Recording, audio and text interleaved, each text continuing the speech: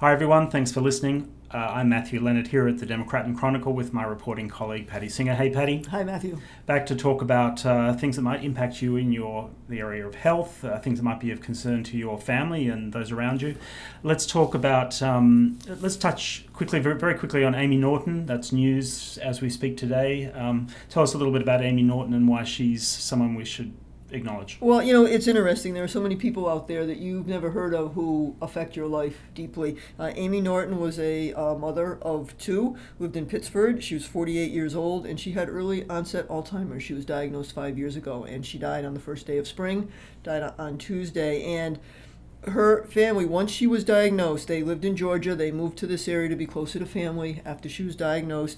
And her husband and two teenage kids became very involved in raising awareness for Alzheimer's. They formed a team for the Walk to End Alzheimer's. The daughter, Megan, very briefly was the impetus. She was the impetus behind a teen support group that didn't, unfortunately, for a variety of reasons, never really got the legs on it. It lasted for about a year. Perhaps that's something that can be brought back in a Facebook group or things like that to help younger kids whose parent or even grandparent, has Alzheimer's. But Amy Norton is someone who just went about her life and yet touched so many others. And people read the obituaries on a daily basis, and these are all the stories behind those people. So families owe a debt to Amy Norton, her husband Brian, her children Megan and Justin, for being public about living with a mom and a wife with Alzheimer's and how that changed their family. Right. Full story, of course, at democratandchronicle.com. Opioids, some developments this week, particularly around access to Narcan, this very powerful antidote reversal medication. What's new in that area? Well, I think the interesting thing that happened in the last week or so with that is that the town of Greece listened to its residents. There have been a core of residents that had thought the town was giving them short shrift, that Supervisor Bill Rylick was not sensitive to their needs and felt, this is not something the town can do. They were persistent. A bunch of them, about a dozen, went to a town board meeting on February 26th, spoke at the public comment, one after one after one after one, to tell about their own stories, their family stories.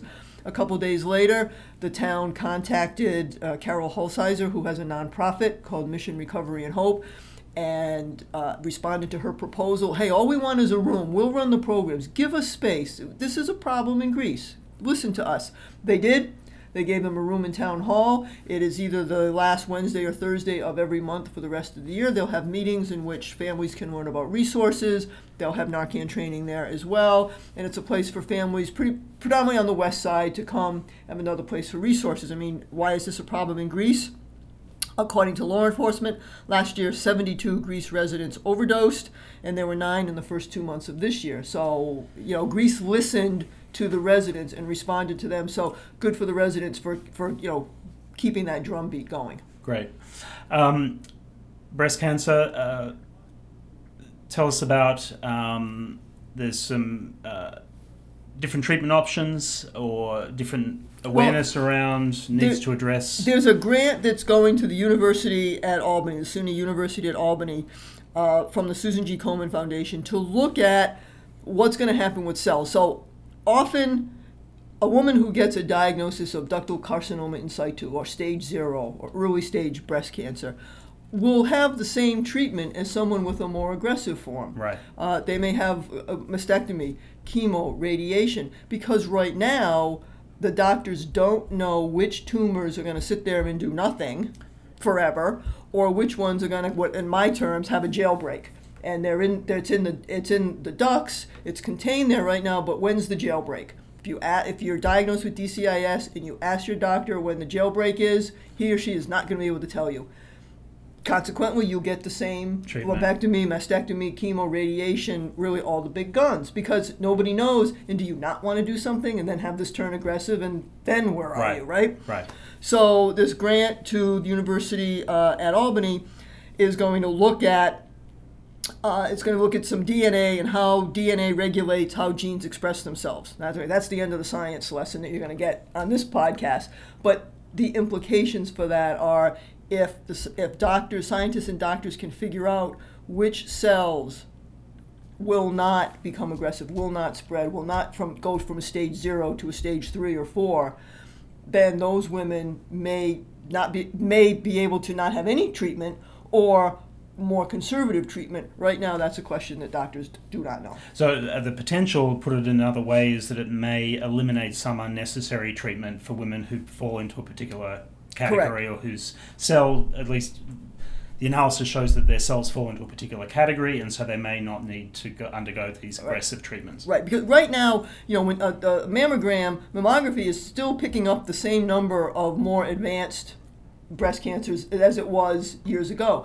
The thing now is it's picking them up earlier and picking up this DCIS. Well, what do you do about that when your knowledge hasn't caught up to your technology, in a sense, right? You end up with a very aggressive treatment. Could that change in the future? And who knows when that future is? This grant is for a couple years, so it's gonna be a while. So if you have a DCIS diagnosis now, you may have the same options treatment, not options as there were a few years ago, but down the road, hopefully there will be some better options. Right.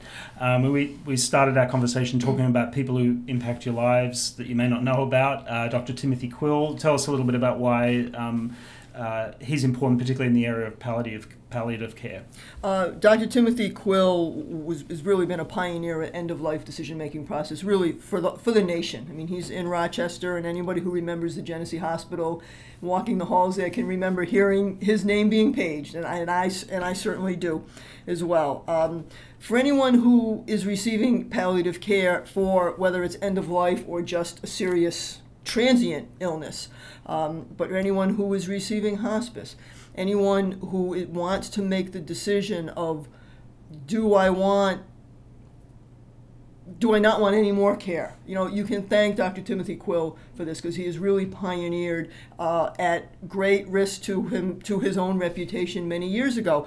The name Diane may be familiar to some Rochester people. In 1991, he wrote in the New England Journal of Medicine about Diane, a longtime patient of his who did not want any more treatment for her severe leukemia and wanted to end her life, and could he help her? And he did. And he ended up in front of the Supreme Court arguing about physician-assisted dying. Now, Still a completely contested exactly, but area. The thing about Quill is Kevorkian came along at the same time and really muddled the discussion. And I think that has hurt the discussion ever since, because everybody knows Kevorkian, but do a lot of people know Quill? You have to dig a little bit deeper. But we're talking about him because he received a Lifetime Achievement Award from the American Academy of Hospice and Palliative Medicine. And really, we're fortunate in this community because we're so far ahead, I think, of other communities with these end-of-life decisions that are left in our hands, in the hands of our family, because of Dr. Quill. Plenty more where that came from at democratandchronicle.com. Patti Singer is my colleague here, and we'll be back in the next week or two. Not quite sure when, but we will be back to talk about more issues in health. Thanks for listening. Thanks, Patti. Thank you, Matthew.